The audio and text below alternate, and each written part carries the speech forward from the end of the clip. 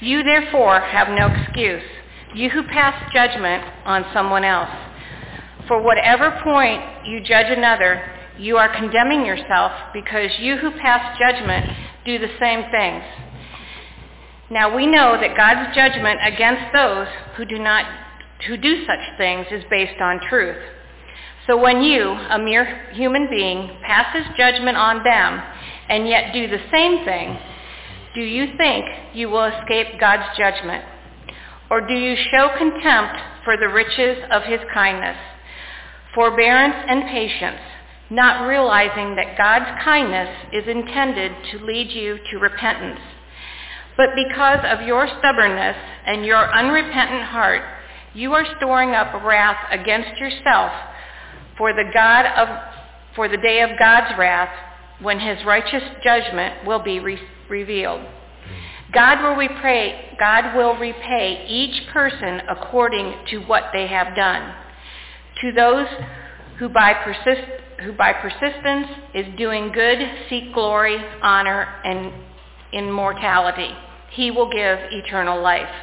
But to those who are self-seeking and who reject the truth and follow evil, there will be a wrath of anger.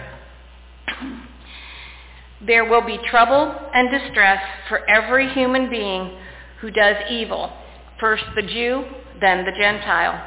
But glory, honor, and peace to everyone who does good, first for the Jew, then for the Gentile. For God does not show favoritism. All who sin apart from the law will also perish apart from the law, and all who sin under the law will be judged by the law. For it is not those who hear the law who are righteous in God's sight, but it is those who obey the law who will be declared righteous. Indeed, when Gentiles who do not have the law do by nature things required by the law, they are the law for themselves, even though they do not have the law. They show that the requirements of the law are written on their hearts, their consciences also bearing witness, and their thoughts sometimes accusing them, and at other times even defending them. This will take place on the day when God judges people's secrets through Jesus Christ, as my gospel declares. Thank you, Robin. This is heavy stuff here. Would you go back and read 12 and 13 for us? All who sin apart from the law will also perish apart from the law, and all who sin under the law will be judged by the law. For it is not those who hear the law who are righteous in God's sight, but those who obey the law who will be declared righteous. Thank you. Let us pray. Father God, these things will take place. And as it tells us there in verse 16, on that day when God judges the people's secrets, our secrets are going to be judged. Are we ready for this, Lord? Are we truly ready for this as a church and as individuals and as families to have our secrets judged through Christ? We are here today, Lord Jesus. We are here with many needs and with secrets and things that we need to surrender. We have to let go. We have to allow the power of the blood to wash and cleanse so that we can be a church and a place of fertile soil for this community to come. And Lord Jesus, I pray for your people. I pray for them, Lord. And I pray for this church. And I pray for the ministry opportunities that you are revealing and that you will reveal. So help us today, Lord, to receive your word and to receive this message.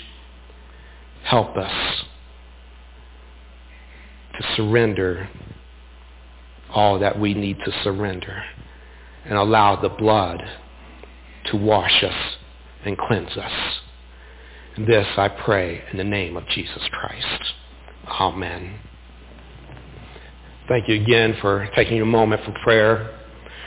The Apostle Paul is quite the man. And as he hammers out the theological convictions, and this one conviction, this one theological conviction that you and I are sinners. Paul makes this very clear for us. It doesn't matter how good your life is or what you wear or what you have or what you do not have. We are just born this way. That's what we're born with.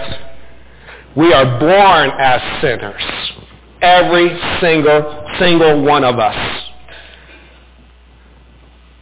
Jesus was the only one born that was not born as a sinner, as he was conceived by the Holy Spirit in the woman. But here we are today, just as every generation that has come after Jesus and before us. We must understand this, and we must ask for the forgiveness that we need. We desperately need for whatever you've done in the past, whatever is happening now. We can be forgiven of all of it.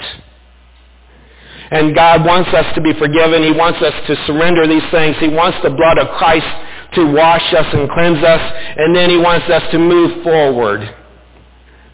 Not to go back and get in that rut or put on those muddy boots or to fill our hearts up again with what was just washed away. This passage here in Romans chapter 2, we read the word heart, and the word hearts mentioned a few times throughout there. Because why? That's where all things begin for the human being, is a heart, the human heart, the spiritual heart. The heart of man and the heart of woman is so powerful, so powerful. It can be influenced. It can influence the mind. It can influence the body. It can drive us to doing great things. It can drive us to doing all the wrong things. And it's driving us every day. Every single day, the heart is driving us one way or the other. And with the Lord, the ways of the Lord, or the ways of the world, and the actions of the world, and the habits of the world, and the worldly ways. As we look at this passage from the Apostle Paul, everything's in there. Many things are in there. And I have it broken down as the jury, the heathen, and the hypocrite. We're all in there. Sad to say, we are all in this passage. There in verse 6, it talks about the deeds of man. And I quote, God will repay each person according to what they have done. And then in verse 12, there is the law of God. All who sin apart from the law will also perish apart from the law. And all who sin under the law will be judged by the law. Can it get any more straightforward? Can it get any more black and white? We know, we have heard, and now there is an expectation. But yet, we have ourselves to deal with. We have to deal with our own hearts. We have ourselves to deal with because we are heathen. But there's a plea that is rendered often. It goes something like this. I should be acquitted. Acquitted on the grounds of ignorance. But yet, we are told that we are born with this nature of sin. We are born a sinner. sin makes us ignorant. But we know this now, that we are born with sin. So that plea isn't going to go very far, is it? The plea may be refuted in this way. All men, all people have both the witness of conscience and that of the nature. A conscience and nature. Let me jump ahead in that chapter and read verse 19 and 20 to you. Chapter 2, Romans. It says, if you are convinced that you are a guide for the blind, a light for those who are in dark, an instructor of the foolish, a teacher of little children, because you have in the law the embodiment of knowledge and truth. It says if you are convinced of these things, meaning that you have heard, you have this knowledge that because now you know, you have to make a choice. Because we have also heard that it is better to have never heard the Word of God. It is better to have never heard the Word of God than to hear and then choose to turn your back on God, to reject the Word of God, to reject God. But God being who he is, and just as he is, he believes in justice. He does not show favoritism, as the passage said. We can be assured that God does not reap wrath where he has not sown knowledge. God does not reap wrath where he has not sown the knowledge of the gospel.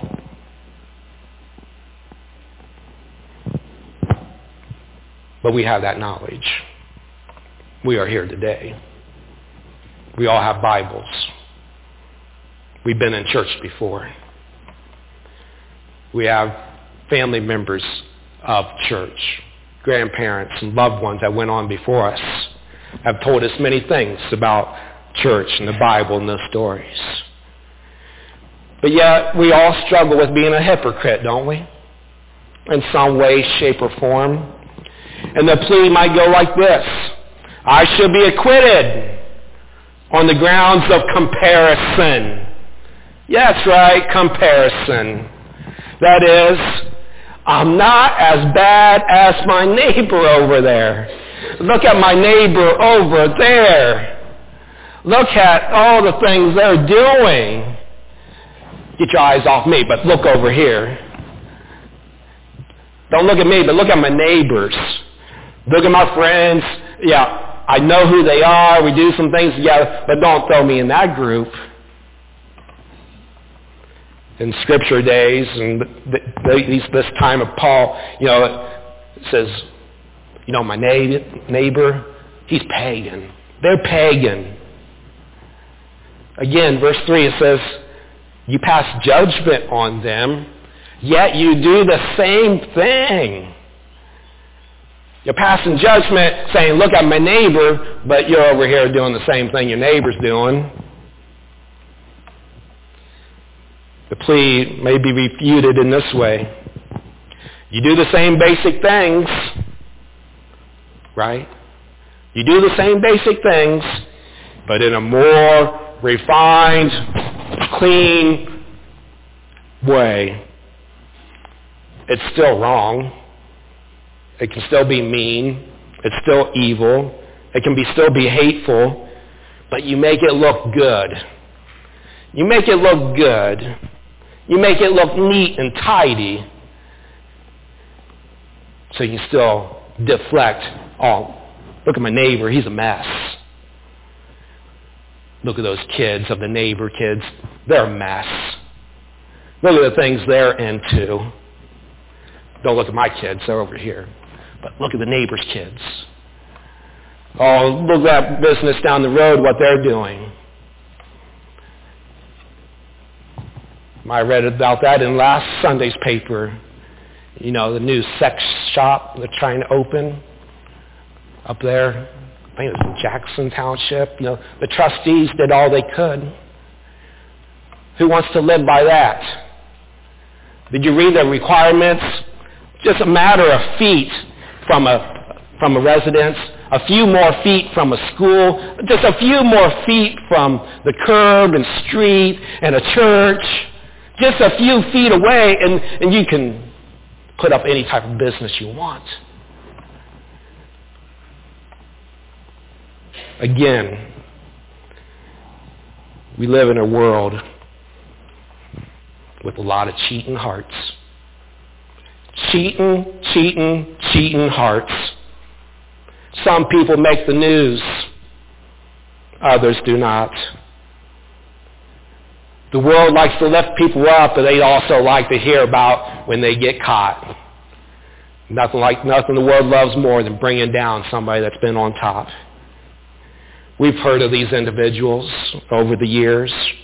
Tiger Woods, Hugh Grant, Charlie Sheen, John Gosselin, athletes of all levels of sports, of all types of sports. The pitcher walks in from pitching and they got to check his hands now. Make sure there's not something on his hands from throwing the ball. He's not hiding something. Bats got to be checked, make sure the end's not got something in it or something taken out. Balls got to be checked, make sure for proper inflation. At every level of life, we're having these issues. And it's all about our heart, right? It still gets back to the heart, greed, wants to be on top, to be the best. Years ago, even Johnny Cash was in an interview. He was being interviewed by the Rolling Stone magazine, and he was asked about his one album. You might have this album yourself, Born and Raised in Black and White. And he was asked about this album, and Johnny Cash said, and I quote, "I have learned a lot about people. I learned people may be bad, but they are not all bad. And other people, they are very good, but they are not all good." End quote. Did you catch that? You know Johnny Cash, right? That's what he said. I have learned people may be bad, but they are not all bad. And other people are very good, but they are not all good. And I think we say amen to that, because you know it and I know it. God knows it. Your life may not make the news, but maybe it will when you least expect it. When you least expect it. But believe it or not, it doesn't matter. It doesn't matter if your life makes the news or for whatever you do or whatever you don't do, because you're still cheating on God. You're still cheating on God, even with the good, the bad, or even with the truth. When you're cheating, you're cheating. And God knows it. Self-righteous people make one of two mistakes. One, they misunderstand the height of God's law. Or number two, they underestimate the depth of their own moral conduct. That's probably number one, and then number two. Then number one be number two. They underestimate the depth of their own moral conduct. Right? Because we keep it neat and tidy. We keep it neat and tidy.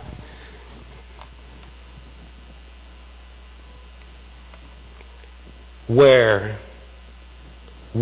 are you in error? Where's your error? Remember the computers, when an error would come up, they'd jam up. They'd stop. And there'd be nothing you could do except unplug it, turn it off, and come back later, right? Some of us got to get unplugged from the world because we're living in error according to God's word. We're underestimating the depth of our own moral conduct. But we may be saying, how dare Paul? How dare the Apostle Paul make these charges against us here in 2023? How would he know this? Well, Paul knows, and he was given spiritual insight, that something deep within inside all of us is not right. In and of itself, it's not right. Because we can deny it, we can be stubborn, we can be mean, we can be selfish. But to get to the first step of spiritual maturity, we have to realize we are not what we could be. We are fallible people. We need spiritual work within all of our hearts, in every aspect of our life. And that takes spiritual maturity to realize this. Paul is doing his best to burst the bubble of self-righteousness. He wants to burst that bubble. He knows full well that even hiding in the dark parts of your thoughts, your heart, your habits, in the dark of night, that you're really putting self first. You're putting yourself first. And that's not what God says to do. That's not what God wants. Paul has seen that the root of all sin is idolatry. As he wrote there in verse 15, the law written on their hearts, their consciences also bearing witness, and their thoughts now accusing. Putting ourselves first. Do you realize the capacity to know right from wrong is God's gift? That's God's gift. When it's revealed to your heart and to your mind that this, whatever it is wrong, God's trying to tell you something. He's saying, meaning, I don't want you to do that anymore. Ask for forgiveness. Don't do it anymore. Let me take that. Let me wash you. Let me be number one. Let me fill those desires. Let me take over. Let me be the habit. The capacity to know right and wrong, or right from wrong, is God's gift. If this was and is not so, we could and we will never grow spiritually. If we never get to that capacity of knowing the right from wrong according to God, we cannot expect to grow spiritually. And if we cannot expect to grow spiritually, and we have no hope, and we cannot grow in the love of God, love with God, love our neighbors, or even love ourselves, we're in a sad, sad life, aren't we? But as Paul says in verse 16, this will take place on the day when God judges people's secrets through Jesus Christ. Are you ready to be judged? Are you ready to surrender that cheating heart?